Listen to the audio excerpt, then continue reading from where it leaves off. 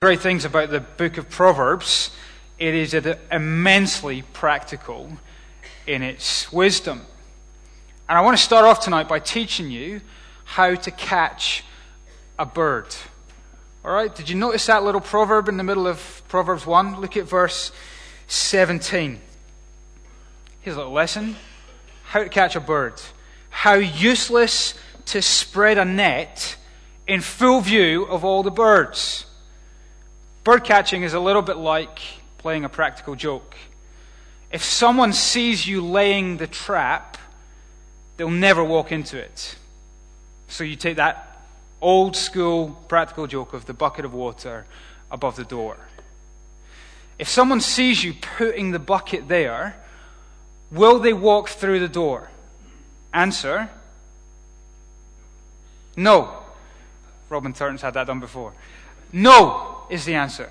If they see the trap set, what will they do? Okay, you're not very responsive tonight.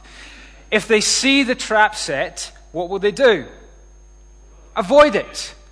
If the bird sees the snare laid, will it fly into the snare? No. It has a God-given instinct that will fly away. How useless it is to spread a net in full view of all the birds. If it sees the net, it will avoid the net. When it comes to the book of Proverbs, we saw the introduction last week. The fear of the Lord is the beginning of knowledge. But the immediately preceding passage finds us in the combat zone of enticement. This book of Proverbs is wisdom for the pathway of enticement. Wisdom is proved in its attitude to temptation. This book is written for the son in a world full of hidden nets. In whatever aspect of life that Proverbs is going to address, we thought of some last week, whether it is the sluggard on his bed, or the wife who is nagging, or the man who speaks too loudly at breakfast, or the young man as he struggles with sexual temptation, every step of his path has the potential danger of a hidden net. And so in tonight's passage, both the compassionate father and the loud voice of wisdom combine forces to do this one thing: expose the hidden nets. The father sits his son down. Wisdom screams from the street corners to reveal where the hidden nets are. Why? So that in pointing out the nets, the son may avoid the traps. He exposes the net to save the son. He brings it, as it were, into full view that the son might avoid them. He wants to render useless what could be fatal. How useless it is to spread a net in full view of all the birds. How useful it is to know exactly where the nets are. So we're going to walk through these two narratives, that of the father and that of the son, to see how they expose the net that the son might flee. So we hear first the advice of the father, and we're going to look here at verses 8 to 19. Here the father speaks, exposing the net, as it were, exposing the enticement of how the son might get caught in the trap. The temptation, you'll see, comes in verse 10. My son, if sinners entice you. Maybe you're a father here tonight. Maybe a spiritual father to a younger Christian. What is part of your role? Well, the role of the father here is almost like that of a special ops guy in an army. He takes the responsibility for his son's spiritual welfare as his responsibility. That is the role of fatherhood. And the love of fatherhood is seen in this education, this persuasiveness, this instruction that takes up the tactics of fatherhood, exposing these nets. And so he speaks to his son this shocking story. You should have been shocked by it. Who is the son in the story? He is a son of two godly parents. He has a father who is instructing him and a mother who is teaching him. Proverbs says, train a son in the way he should go, and he will walk in it. But here we say that is not a promise, it is more of a truism. It is not a guarantee. Two godly parents must be aware of the reality of the enticement of their son. What is the scenario that he draws up? My son, if they say, come along with us, let's lie in wait for someone's blood. There is a reality that the son of these two godly parents could become a murderer of an innocent man. That is shocking, isn't it? But there is the power of enticement. That when the cord of enticement finds unison with the heartstrings of a sinner, there lies a powerful danger. A son of godly parents could become the murderer of innocent blood. The father knows that the thrill of the chase, the prospect of easy money in verse 13, and the enjoyment of being part of the gang is a powerful bait for a young man. You know, in the story of the Bible, that often God calls himself the father of his people Israel. And of course, God is the perfect father. But Israel is prone to temptation. And Israel becomes a disobedient son, rebellious in all his ways. The father knows the power of temptation. It is a shocking story, but Solomon knows. You look at verse 1 of Proverbs of Solomon, son of David. You could put in parentheses there, son of David, son of Bathsheba. You want to see the power of temptation? You want to see the king of Israel who stumbled in the enticement of his own sin. Remember the story? Here is a woman bathing on a rooftop that becomes the lust of a man's heart, that becomes a woman in his bed, that becomes a baby in her womb, that becomes the plot to deceive her husband, which becomes a trap set on the battlefield, which becomes a dead body in a tomb,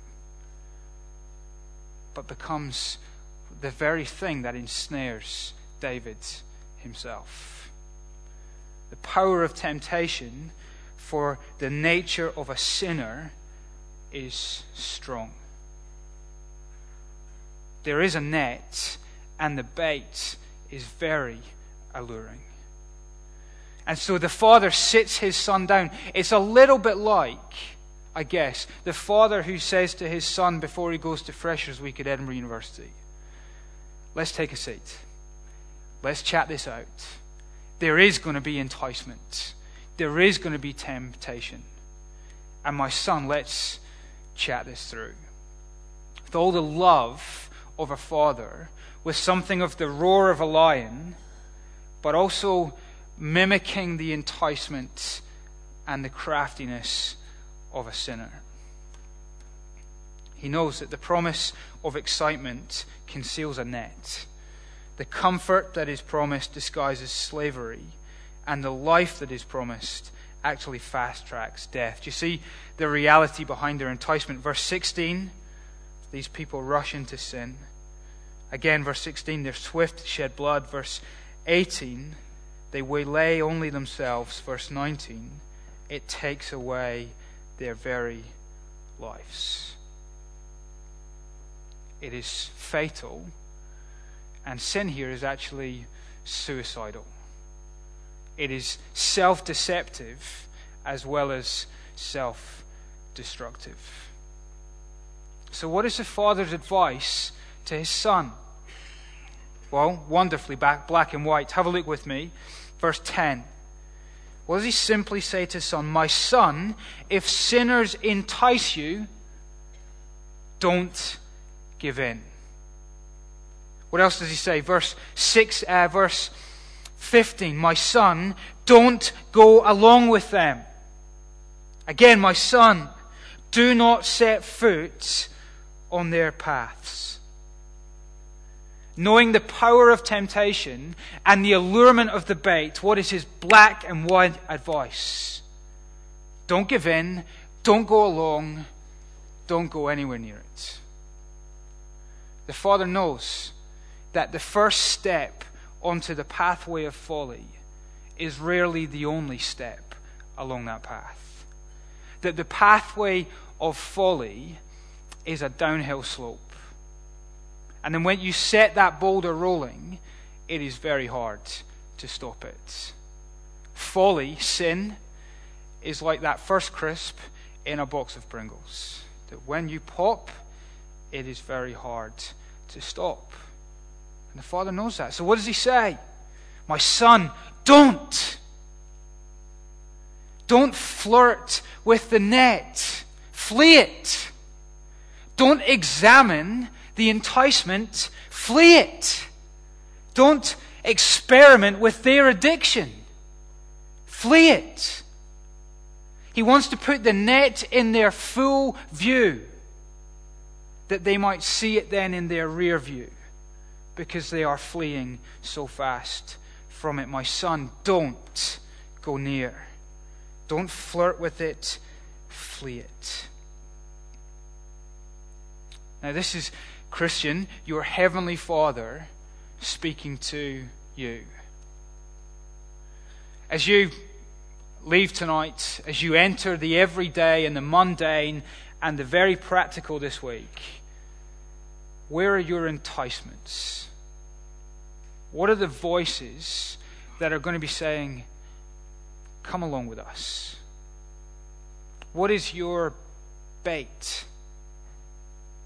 And listen to your heavenly Father when he says, don't give in, don't go along, don't set foot on their path.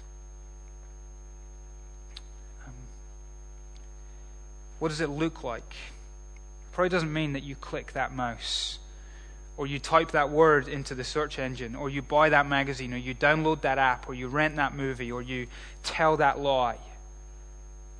The Father says, don't go near. All you do is you take that first step, is that you stoke the fire, and you awaken the giant, and you unleash the appetite, and you feed the beast that only wants more. Don't. It is a boulder that rolls downhill.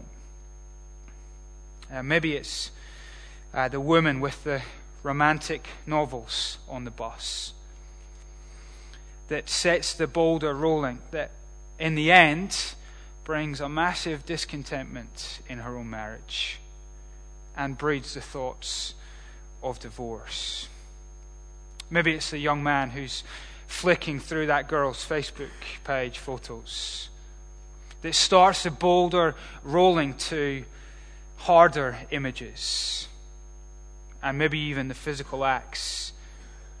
Maybe it's that one white lie that the guy in the graduate job tells to complete and secure that first deal that sets the boulder rolling for a career that is a house of cards built on deceit, that is heading towards maybe even tax fraud or anything else. Maybe it's that one drink after a hard day that sets that boulder rolling towards every day, commencing with the need for a drink. Maybe it's that one girl who has that thought of envying her friend's figure that sets that boulder rolling to think, actually, self-harm and controlling every aspect of my life, including my eating, is the only way that I can survive this life.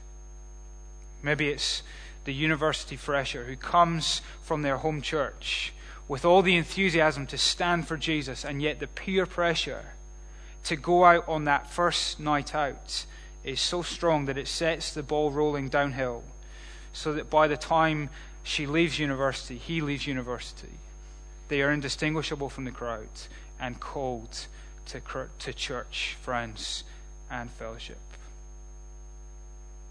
What does the voice of the Father say? My son, my daughter, don't give in, don't go along, don't set foot on their path. Get the trap in full view that you might see it in your rear view.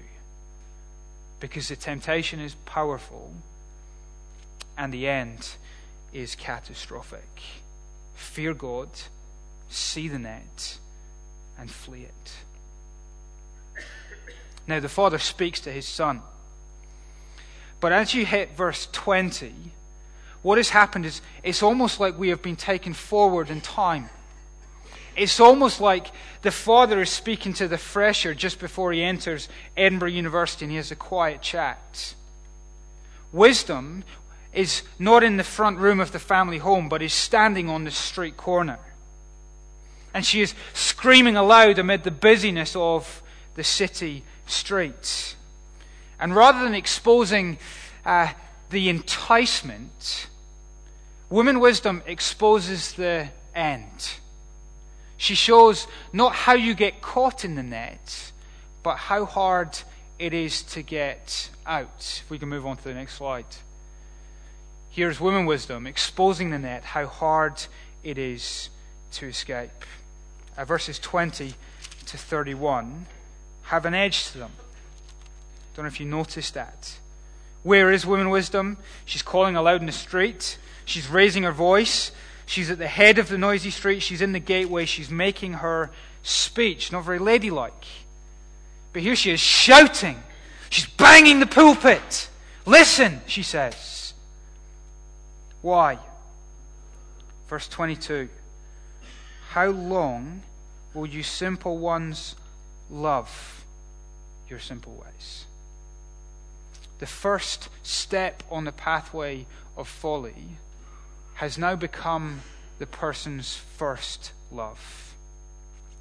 Here in this second narrative, we have the person who refused to listen to the Father, who set foot upon the path of foolishness, and now loves that foolishness. Look at verse 22, second half. Where the Father said, don't, they now delight in mockery. Where they used to listen to the knowledge of the Father, they now hate it. Sin has a hardening effect. Sin has a deafening effect. Foolishness has a blinding effect that will desensitize someone to the voice of the Father.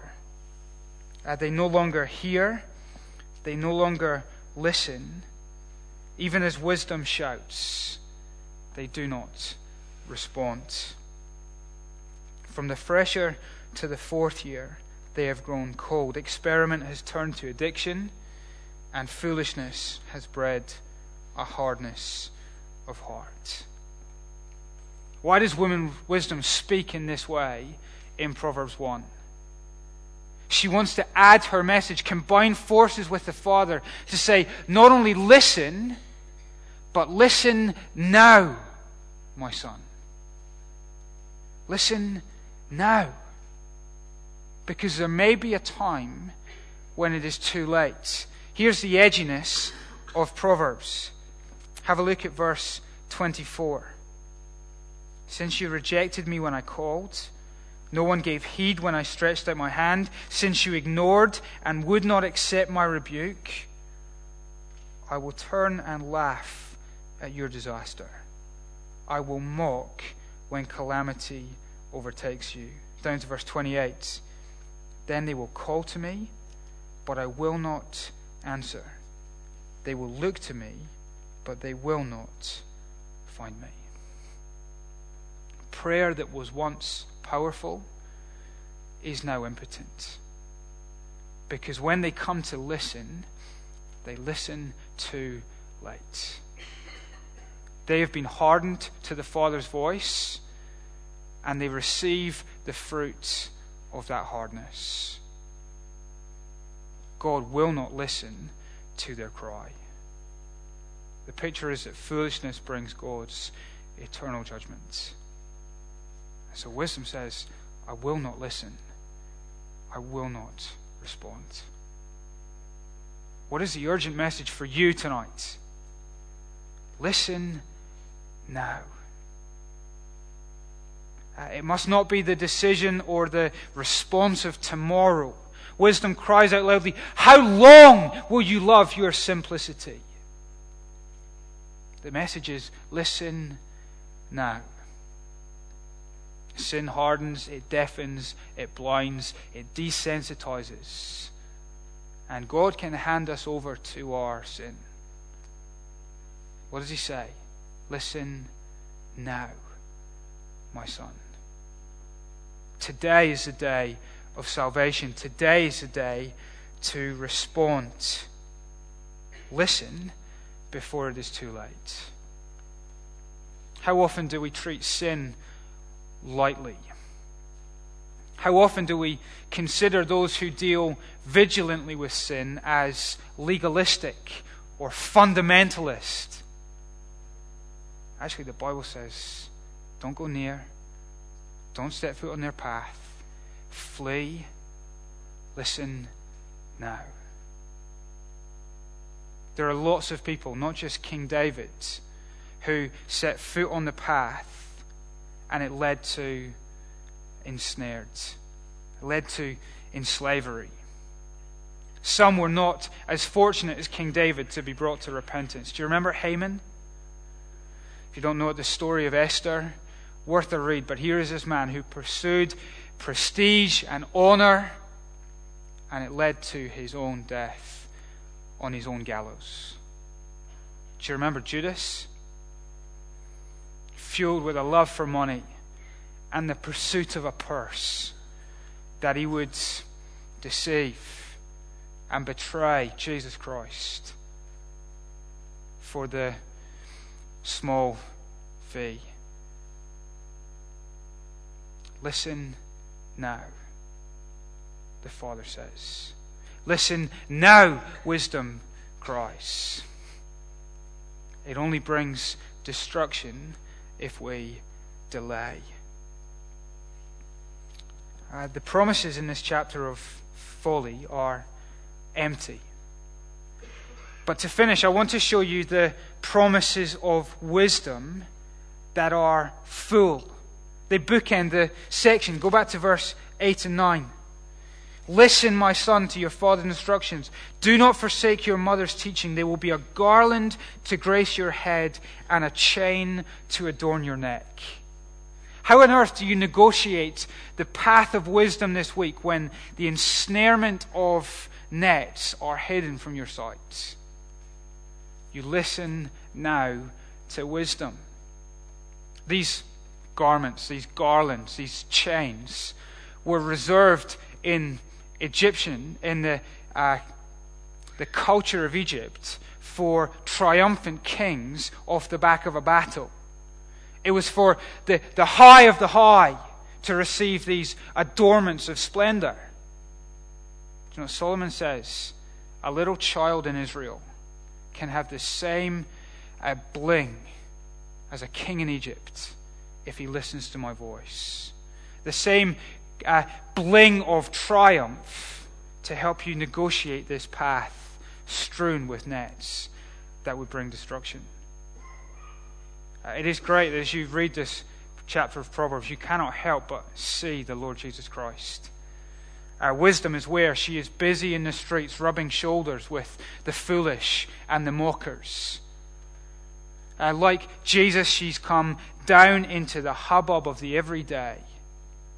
And she stretches out her hand, just as he would extend his wisdom to the masses. And yet the reality is that as he proclaimed this wisdom, the masses hated him, and he was the innocent blood whose arms were stretched out on a tree. But here is this Jesus, this wise one, who in that humility knows the enticement of temptation, but triumphed. And he knows the power of temptation. And so he not only guides you through it, but he can be the one who brings success in it. But he knows the power of temptation as he dies upon the cross, where he suffers not only the temptation, but the consequences of those who give into it. I'm not the wise son who has always heeded the counsel of my father and the counsel of women wisdom. And yet he extends his hand to me. He says, let me be the one who dies for your foolishness and who lives that you might live, and guide you through this life on the path of triumph through these enticing trials. The question Proverbs asks us tonight: will you listen? And will you listen now? Can I encourage you to take time to respond to God's word? Next screen, we'll bring two screens actually, if you flick on. David, thank you. Can I encourage you to take some time, take one of these passages now, and use these to respond to God's word in Proverbs. Deuteronomy sets out the options: life or death. Psalm 2, the wisdom of honoring Jesus so that he doesn't laugh at your destruction. Psalm 57, the one that we can find refuge in, knowing that he is the wise one. Psalm 95, today, if you hear his voice, harden not your hearts. Matthew 6, lead us not into temptation, but deliver us from evil. He says, listen, and listen now. Let's take time, pick one of these, give you a couple of minutes to read it, a couple of minutes to respond in private prayer, reflection, and then we'll continue to apply as we sing God's praises.